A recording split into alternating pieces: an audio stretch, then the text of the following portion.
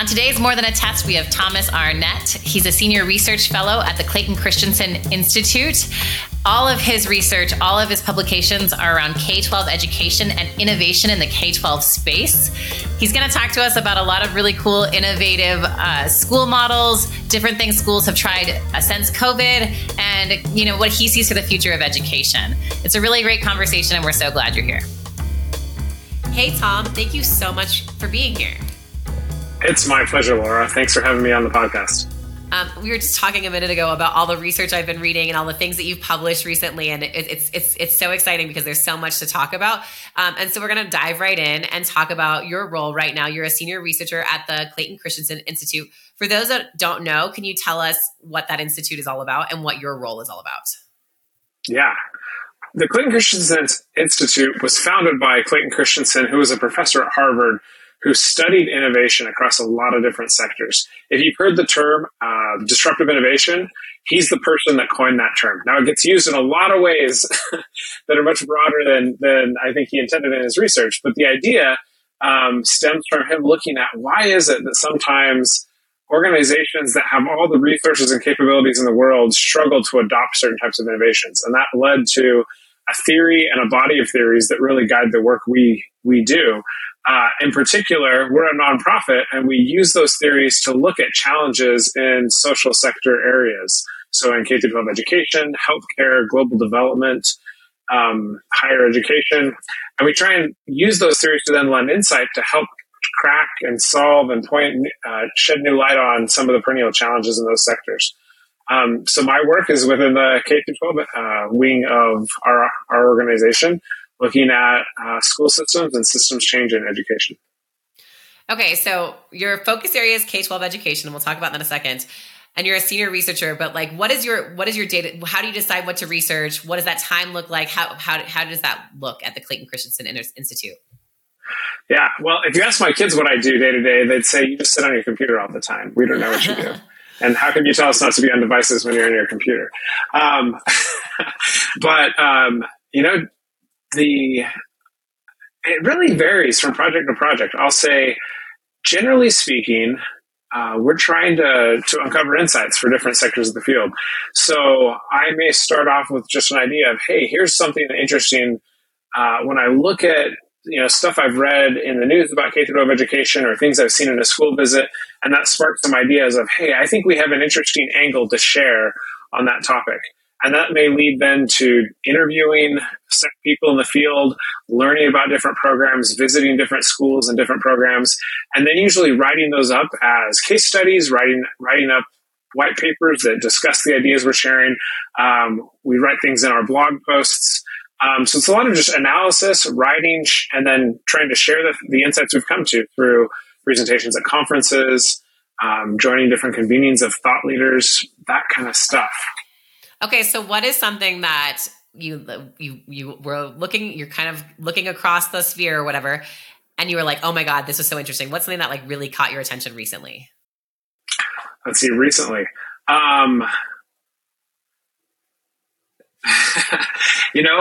The first thing that comes to mind is all the news about the reading wars.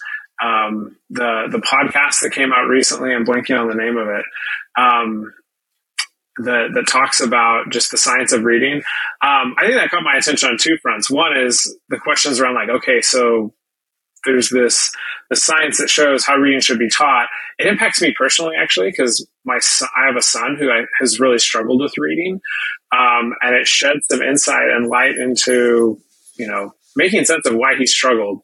But also just trying to understand, okay, if we know how reading should be taught, but what does it actually take to get there? I'd say that's probably a theme across a lot of my work, is not how should education be different, but more of how do we get there? How do we, given the systems that we operate within, how do we institute those kinds of changes?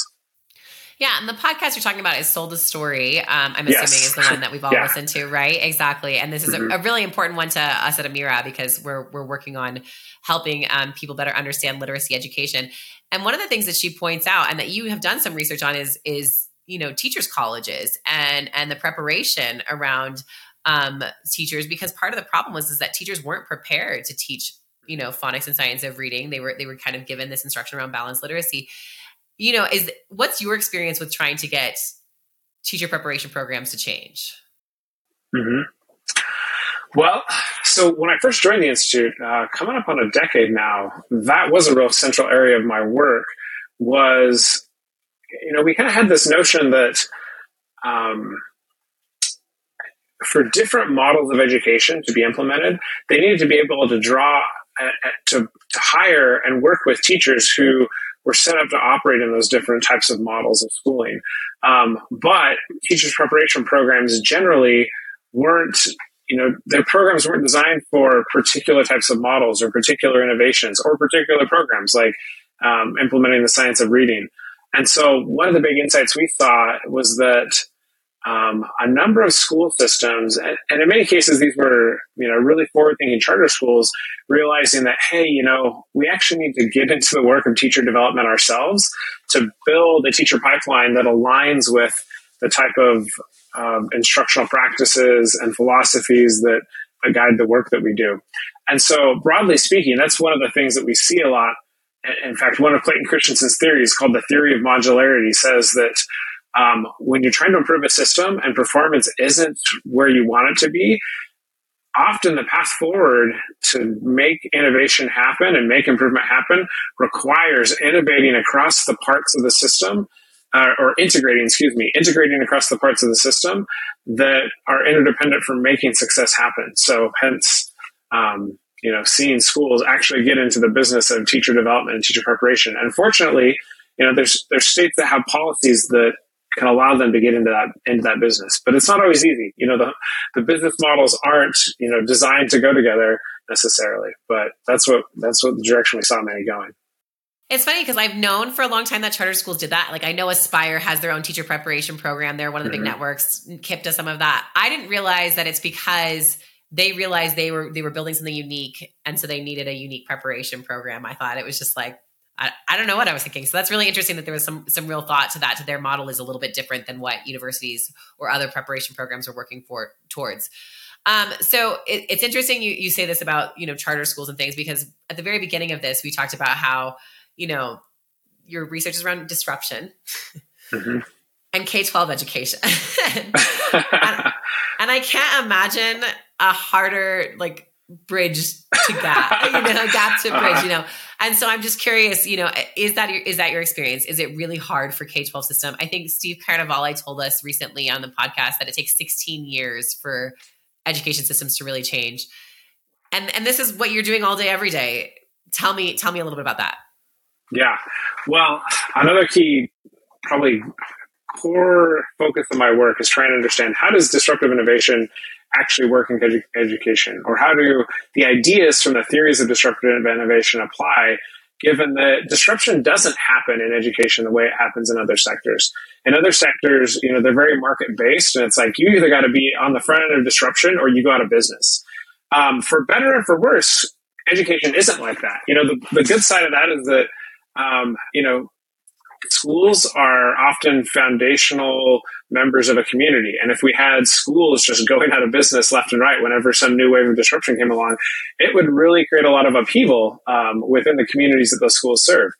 But the flip side of that is that because disruption doesn't happen organically, at the same time, it's also not just this organic mechanism for bringing about systems change. So I'd say that really what makes it so that I actually have a job doing what I do is trying to figure out, okay, if disruption isn't happening organically, how can we create the conditions that enable the types of system change that disruption brings about in other sectors, but within the context and under the circumstances that make sense for K-12 education. Okay. And so when you're saying disruption doesn't happen organically, the one time I would say, I don't know if it's organically, but forced organically, maybe was during COVID, right? Schools had to change. We had to adapt. I was a principal at the time. Tell me, coming out of COVID now, do you think that we followed that with a more disruptive culture, or do you think we've kind of gone back to the old ways with where we are now? Yeah. Well, let me make a clarification. When I mentioned at the top how the term disruption gets used in a lot of ways. generally in our use of the word disruption in English, we just mean anything that's like a drastic change to the way things have been in the past. Clayton Christensen, though, was really looking at disruption as this phenomenon where you have asymmetries in the motivation between new entrants to a sector and the incumbents in the sector, where new entrants are motivated to figure out and try new things and develop new technologies that the established organizations are generally going to ignore. Now, COVID was an interesting disruption. It was a disruption, I think, in the first way, the more commonly used way we talk about disruption. And it did create a ton of headaches for schools and a lot of challenges and a lot of pushes on school systems to have to operate differently and to think differently. But coming out of COVID, I think, unfortunately, what we've seen by and large has been school systems reverting back to the tried and true, what Larry Cuban and David Tyack call the grammar of schooling, where we have age-graded classrooms, students move through school at a fixed pace as cohorts. That really hasn't changed. We've seen the introduction of technology into schools kind of as a cramming the technology in a way that's plug compatible with how schools have historically operated, but we haven't seen technology leading to the redesign of how school works to make it more personalized or more learner-centered. So that gets back to how do we actually create those kind of systems change? That's what my work is about. Yeah, and that makes sense. One of the things that I read was that you put technology as one of the first and easiest ways, I guess, to disrupt education. Tell me a little bit about what you mean by that. Yeah, well, in the disruption and innovation research, Clayton Christensen identified 3 things that enable that type of systemic transformation that comes about as a result of disruptive innovation.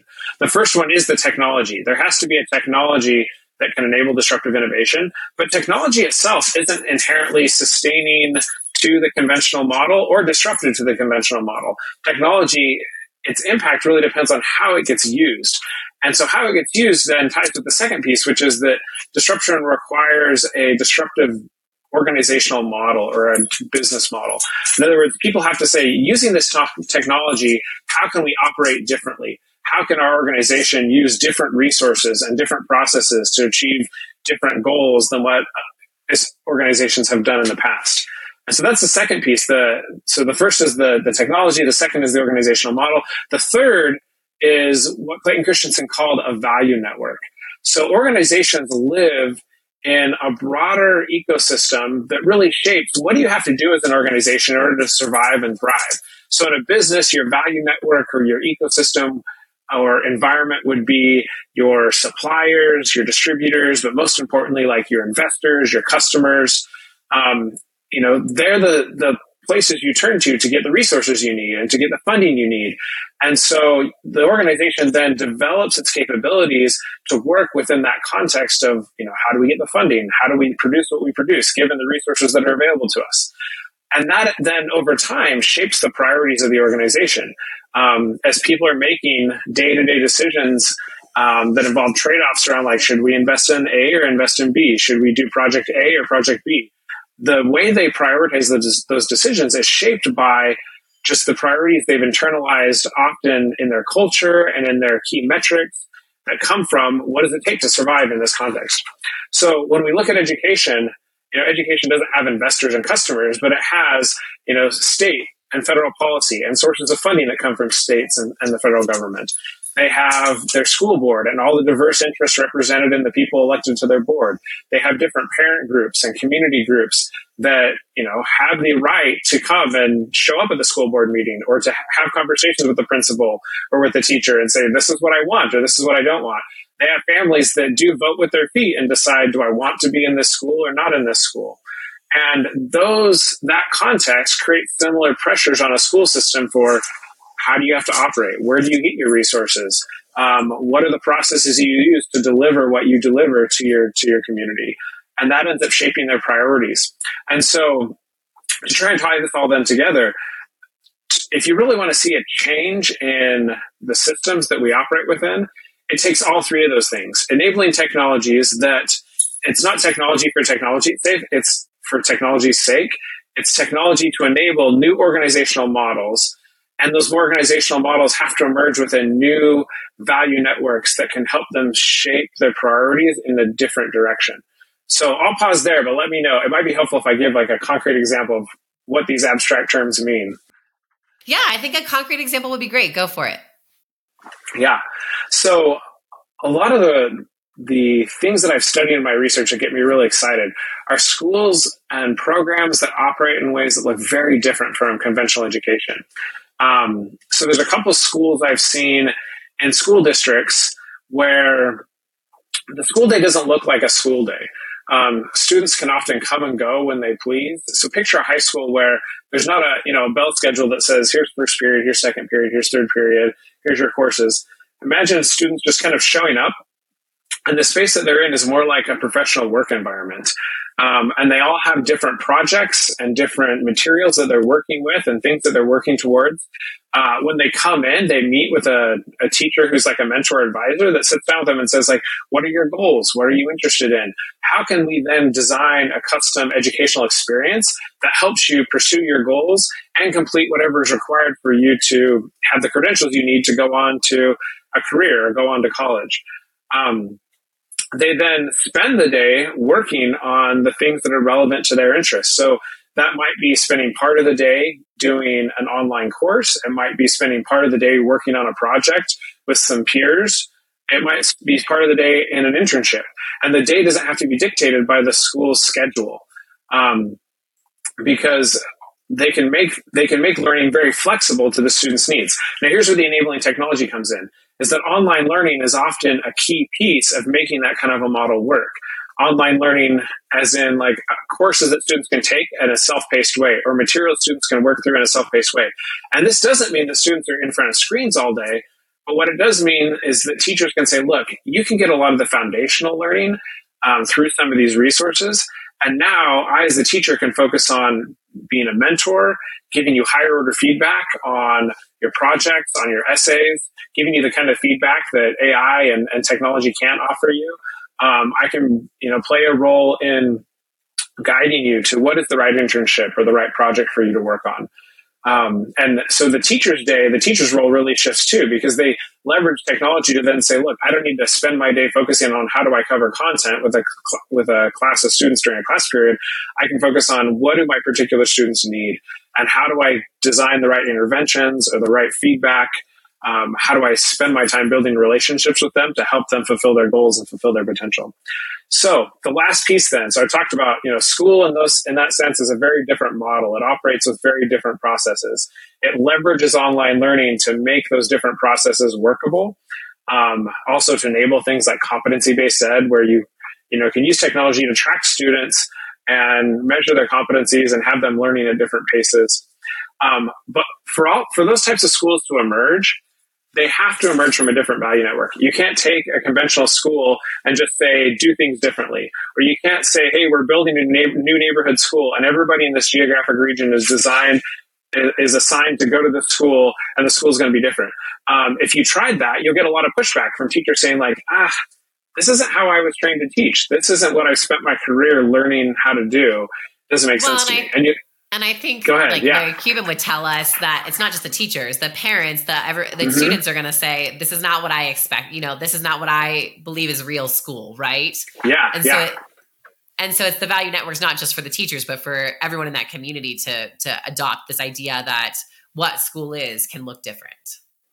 Yeah, exactly. Yeah. And similarly, like state policy, often these programs operate under a label such as alternative education or virtual schooling or career and technical education, where the state says, okay, you can play by slightly different rules. You don't have to count attendance the same way or cover material the same way. And so, you need all these players, the teachers, the families, the state policy, to give it a different context where they can focus on doing school differently. Okay, so what you're talking about, I'm sure to most people sounds a little radical, right? Yeah, I'm sure it does. They're used to their bell schedules. They can already picture their high schooler who won't get out of bed, much less go manage their own day. Can you think of something that might be a similar example, but or just something that's a little bit disruptive for schools that isn't quite so extreme, that maybe isn't a total redefining of school? Mm-hmm. Well, one that I found really interesting that I think in some ways is like a precursor or a gateway to helping create systemic shifts to more learner-centered and personalized models is the Modern Classrooms Project. Have you come across them at all? I haven't. Tell me more. So it's a nonprofit that was started by two teachers in the DC public schools, Kareem Farah and Rob Barnett. They were math teachers, and they struggled with the reality that like students weren't coming to school every day, or they often were coming in late, and that created gaps in their learning. And they were like, how are we supposed to keep students on track when they're missing a lot of the content instruction that happens in our class? And so they, on their own, figured out, well, we can do a couple of things. We can leverage online learning to take a lot of our instruction, and we'll make our own little videos that explain the content to students, and then put those online so students can access them on demand, whether they're in class or not. And then, because students can access these on demand, they can move at their own pace, and we can go to a mastery-based system where they progress based on, you master concept A, you move on to concept B. It's not, well, we're moving on to concept B because it's Tuesday on the third week of the unit. And then they empower students to do self-directed learning, and they shift their role as the teacher to be more about, let me check in with my students, see where they need help, give them guidance. So they started doing this in their classrooms in DC. After a while, expanded it to sharing it with other teachers in their building. And now they're working with thousands of teachers across the country, helping teachers who are interested. And that's a key thing, is this isn't something that gets pushed into a whole school system. It's like they make it available, and teachers that are interested in trying this model, they've created materials and resources to help teachers adopt this new type of practice. But within, teachers, fascinating thing about teachers is they have a lot of freedom within the constraints of, you're given your schedule, you're given your curriculum, but no one's coming in and checking on what you do day in and day out. And so there's a lot of room to experiment, and they kind of have this toolkit now to say, hey, if you want to try something different, here's the resources that we can offer that help you do school differently. Okay, this reminds me of one of the quotes I pulled from one of your articles, which was, understanding what motivates teachers to change is key. And so I'm curious, what do you know in this example or in any example, what is it that motivates teachers to change? I feel like, at Amira, we talk a lot about how, having kids read out loud to a program is brand new to teachers. It's often different. And we're often trying to figure this out, like what will help teachers want to change. So what do you know about what motivates teachers to change? Yeah. Well, first off, I want to say from our research, one of the key insights is it's different things for different teachers. We did a study a handful of years ago where we were wondering, why is it that teachers adopt a new set of instructional practices like project-based learning or blended learning? And we interviewed teachers using one of Clayton Christensen's theories and frameworks called the Jobs to be Done framework. So it's a kind of a funny name, Jobs to be Done, but basically what it implies is that when people have struggles that come up in their lives, they look for a solution they can pull into their lives to address that struggle. So, your toilet breaks, you call a plumber. You have a job that leads to hiring a plumber, right? Or someone close to you passes away and you think, oh my goodness, I need to get a will and trust together. You hire a lawyer. So similarly, when teachers are struggling, those circumstances lead them to pull new solutions, new practices into their classrooms, into their lives. But what we saw is that there were different jobs or different circumstances that motivated different teachers. So whereas I'd say the largest, the most common job or circumstance for teachers that we uncovered was one where teachers were saying, look, I've spent a lot of time honing my practices, and I'm not interested in throwing out everything I've figured out because I've spent a lot of time developing my skills and my expertise. But I know that there's a couple lesson plans that don't work well, or there's a couple students I have a hard time reaching. So if you can give me things that are manageable, that are easy to slot into the current practices I use, and easy to adopt, they don't require hours and hours of professional development, those are solutions I'm interested in. But if you're asking me to throw out everything I've done in the past and try something radically different, it doesn't make sense. For perfectly rational reasons, it doesn't make sense. In contrast, the teachers that we did see making radical leaps and changes in their practice, they only did that when they got to a point where they were saying, look, the conventional approach to instruction just is not working for me, and I need to try something radically different. When they say it's not working for them, is it that they're not enjoying the job or their data's not good? Like, what when they say that, what does that look like? Do you know? Yeah. Well, it was different things for different teachers. So, for example, one teacher we interviewed, who was a high school algebra teacher, had taught for a number of years, and he said, "I just came to the point where I felt like teaching was soulless because the way we did math at my school, I put problems on the board, students copy the problems down, they do a problem set, they take a test, they regurgitate the algorithms I've shown them for the test, and then they forget it. And math has no connection to the real world and no connection to solving real world problems. It's just a bunch of, steps to memorize, repeat, and then forget." And so he said, I was at the point where I hated it so much, I was going to quit and become a truck driver for the rest of my career until a colleague introduced him to mastery-based education, and then they figured out how to implement in their classrooms. But for other teachers, other teachers that we talked to, they'd say yeah, my day-to-day classroom experience was actually fine. My students were doing well. Our test scores were good. But I stayed in touch with my students over the years, and I found that what we were doing just wasn't preparing them for life after school. They were so used to us creating this highly instructured environment that set them up to succeed that when they were out in the real world without those supports, they were floundering. And so for them, it was, I need to try something different that really empowers my students to, be the masters of their own education and not expect us to pull them along and walk them through all the steps. For other teachers, it was really, it was struggling. It was, I'm trying to do differentiated instruction and I don't know how to keep my head above water and actually know and differentiate to all the needs of the different students in my classroom. So it was different things, but I think that the key thing to highlight is that the teachers that had the appetite for radically different things had to first get to that point where I am frustrated to the point that I'm ready to leave my job, not just this is hard. And it was it was a small subset of the folks we interviewed that had reached that level of frustration. No, this really resonates with what we're experiencing at Amira. What we find is so interesting is that our biggest fans are often really span the experience, right? Level. So we have teachers who have been teaching for 30 years who love Amira and teachers who have been teaching for 3 years who love Amira. But what they keep saying is, my kids aren't reading. Right. I know. And the sold the story thing really resonates with them. And they're like, I don't care what I have to do. I know my kids aren't reading and I know that I wasn't prepared for this. And so I need to do something different. And so everything you're saying really resonates with our experience and kind of puts a name to what we've seen from teachers, which is so interesting. There's another article that really resonates, really is near and dear to Amira's heart, that you have around kind of unbundling teachers and assessments. Do you know what I'm talking about? Yeah. Yes. Would you talk about kind of what you said in that? And I'll tell you why it matters so much to us. Yeah. Well, some of this, I'll say that one was in particular prompted by my own experiences. Before I got into the research role at the Christensen Institute, I was a middle school math teacher. And I'm going to admit maybe something that teachers aren't excited to admit, but when my students would struggle and I would have to give out grades, I felt the tension of I don't want to make them feel bad. I don't want to discourage them.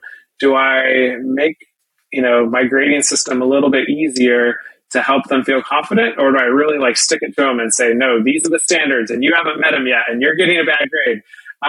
Because part of us too, I wrestle with did they not learn because they didn't put in the effort or did I not teach them as well?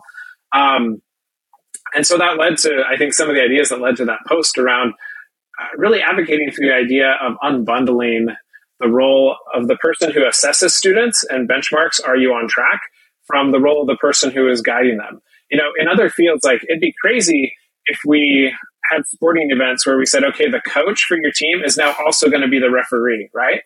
There's clear reasons why we don't make the coach the referee because they're biased, right? And you want the coach to be on the side of the players, not having to be the one that says, go, go, go, but actually, no, that goal didn't count.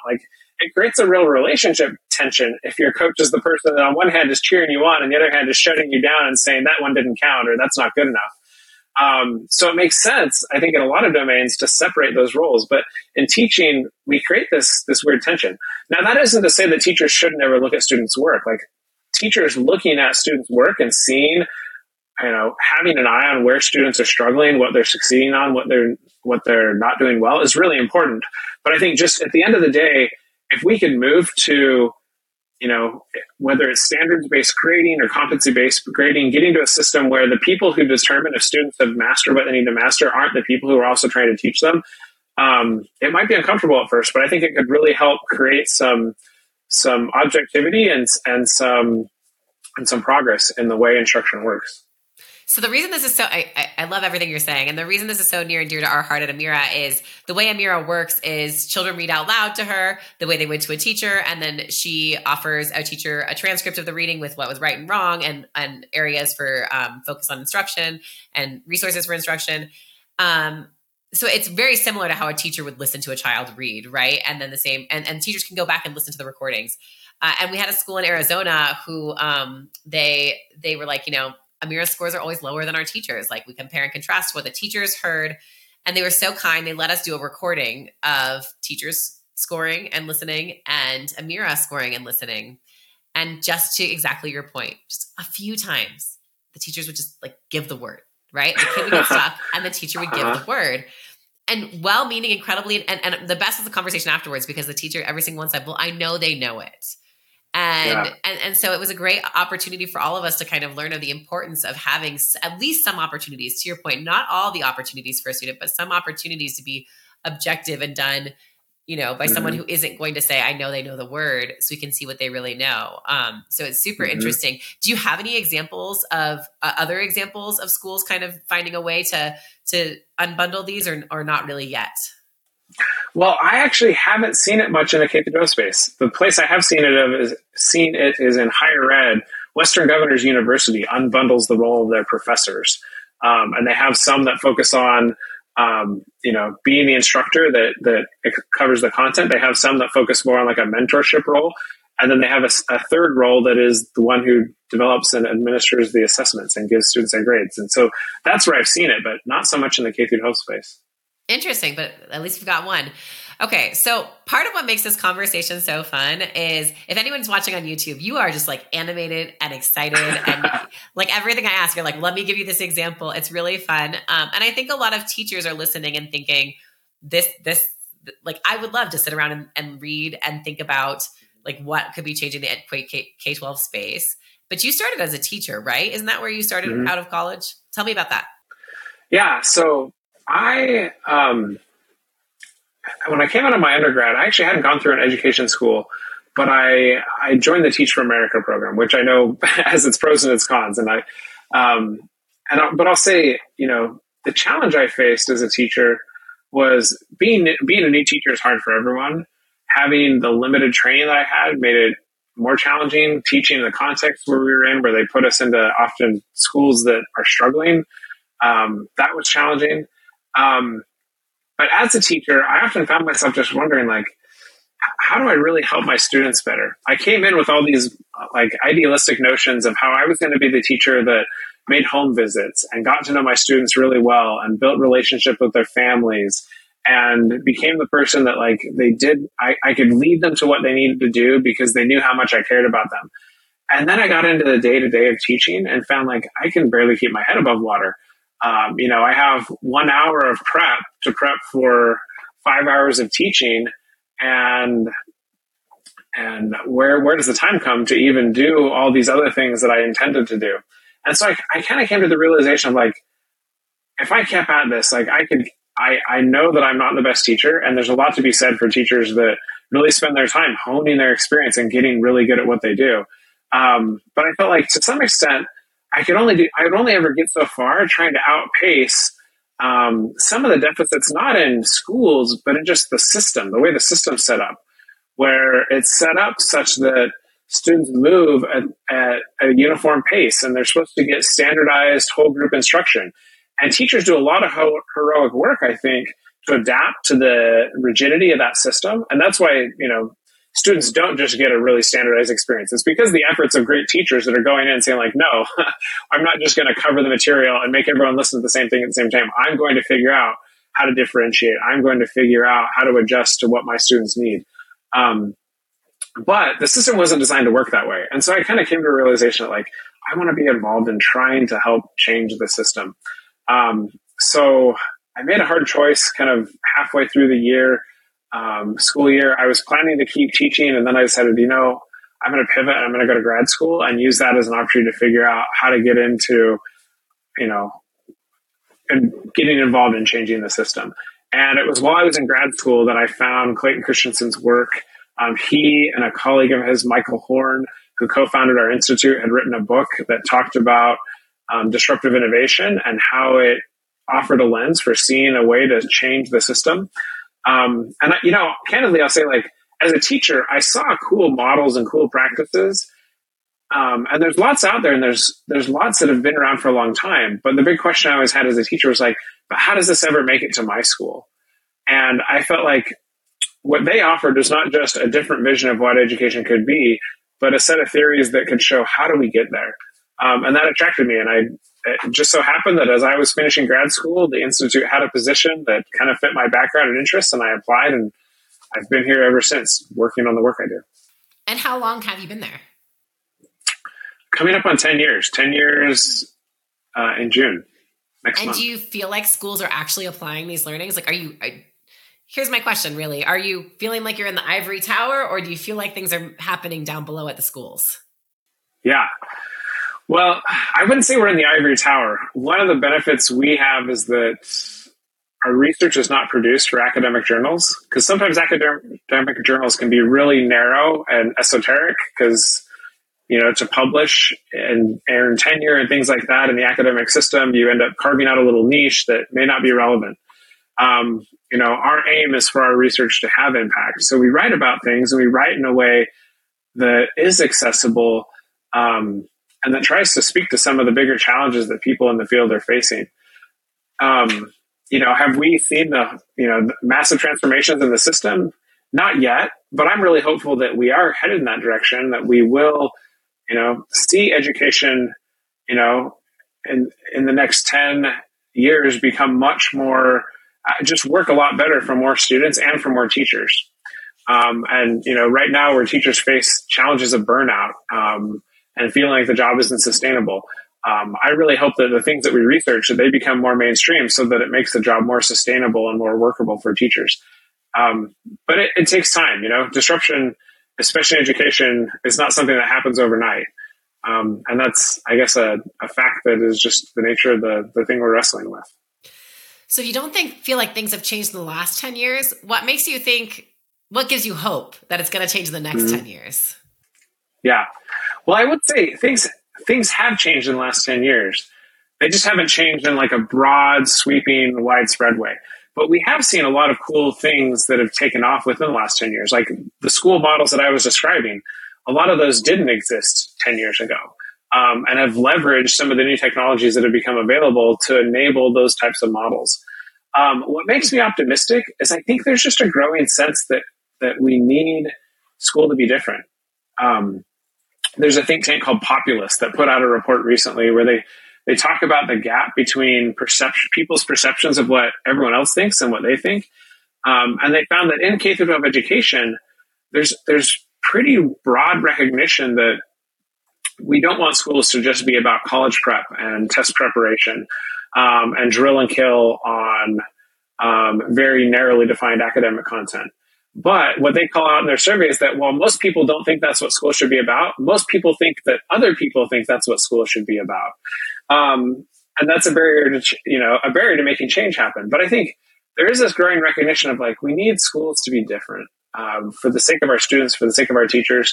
And that makes me optimistic that desire for change starts to catalyze both experiments that are happening of, educators that are, whether it's being the entrepreneur within your district and launching a new alternative school or a new virtual school or a new blended school or a new career and technical program, or, in some cases being the entrepreneur that figures out like, I'm going to go start a micro school or a learning pod. I think there's a lot of energy around that right now. And I think as those innovators are figuring out more and more, like, how do I make this work, not just for me and my class, but for more, to be more accessible to more students, we'll see more people just attracted to adopting those types of models, and more school districts saying like, hey, these programs that have kind of been in a niche for a while, like let's figure out how to grow those and make it so more students have access to those opportunities. You mentioned some programs that you admire. Is there something that like you haven't seen, but like you would dream of schools doing? You know, the things I think I dream of actually exist. It's not that they don't exist in the world. They just don't exist in a way that is widely available for lots of students. They exist in little tiny pockets of cool little programs within districts or cool little, homeschool programs, things like that. So really what I hope to see is just to see those things evolve and become more mainstream and more widely accessible. That's awesome. That's great to hear. And cool that people are dreaming it up even before someone who gets to spend all day thinking about it comes up with it. All right. We are running low on time, but it's really fun to like see all the things that you hope for and all the energy you have despite what you know about K-12 education. We've got 5 questions we ask every single guest, and I'm going to ask them of you now. So here we go. And we call them, you can think of them as rapid fire, but take your time. It's fine. So the first one is, the podcast is called More Than a Test because at Amira, we're really trying to move teachers to the next generation of assessment where kids are being assessed every single day as opposed to like 3 times a year. And we assess what their reading ability based on like in the moment. But our guests always think it means something else. So when you heard More Than a Test, what did it mean to you? Well, I think I pictured, this may sound funny, maybe not what most people picture, but shifting from tests being these things that we take that summarize and tell us we're good or bad at something to testing just being something interwoven within the way we learn that is more just informing, here's where I'm at and here's where I need to go next. And something that, there's a lot of anxiety, I think, for students around tests because tests are these, don't look at your neighbor's answers, everyone needs to be quiet. And I picture getting to a world where testing is more about just help me know where I'm at and what I need to do next. And it's on a regular basis. And maybe that aligns with what Amir is trying to do. But that's really lovely. We're a reading company. So we ask everyone to think of a moment in their life where reading meant a lot to them. So it could be a moment of reading a book with someone or, anything where like a literary moment that has shaped you. Yeah. Well, I'm going to be candid and say, when I was younger, I did not like reading. And I think it's because back when I was in like 1st or 2nd grade and they started explaining all the ways that different letters make different sounds, it confused me. And I thought, I don't know how to make sense of this. And I just checked out. And then I struggled as a reader. But I will say that changed for me probably in high school when I finally started to see reading as not a chore I have to do for my class, but as a way to access knowledge and information and ideas that I found fascinating. That's really great. Do you remember when that happened in high school? No, not really, because it was such a gradual thing. And it was probably reading for fun more than reading for school where it happened. Reading, I really like sci-fi. I was probably reading some sci-fi novels when I was in high school. That's awesome. That's so great. Can you tell me about a piece of technology that you really love? Or that you're excited about? Yeah. Well, education technology or just technology in general? Anything. Well, this one does relate probably to education. All the buzz right now around generative AI and ChatGPT, I've been playing with that and found it fascinating. I don't want to downplay that, like, there's some serious things that society has to figure out with this technology and some serious questions to be asked. But I have found it to be really helpful as a research assistant, a way to get background information in an easy way, a way to play with ideas. And, I wish that I could have someone at my side every day to have conversations with about what I'm reading and working on and thinking. And I don't have that. And it's kind of approximating that as close as you can without being the actual human that I wish was at my side every day. So. That's really great. I've heard this a little bit from different researchers. So I'm glad that you're finding it so helpful. But like you said, I'm sure there are lots of teachers who have lots of good questions about how this will impact their classrooms. Yeah. So like we said, there are probably lots of teachers who would love to spend their time doing the research that you do, the writing that you do, helping schools, disrupt and change. And what would be the best advice you would give to somebody who's sitting in their classroom right now, listening to this podcast and wanting to make a similar shift? Or have a similar impact? Yeah. Well, when I got into teaching, I thought it was a really like pigeonholing kind of profession. And historically, it probably has been that way of like, you go into teaching and you're a teacher, and that's the career path you're on, is to either be a teacher or maybe move into administration. But I think the world isn't so much like that anymore. That there are lots of opportunities both within the classroom, within schools, but also outside of schools, whether it's, with companies developing new things, whether it's with organizations doing policy work, whether it's with organizations like ours doing research. And the teacher's perspective is really, really valuable.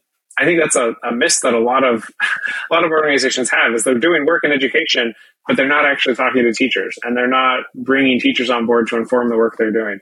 So I think there's opportunities out there. But I will say too, like, I don't want to just point away out of the profession. I really enjoy the little bits of teaching I get to do with my own kids and my church community. Or sometimes I'll go and do workshops with educators.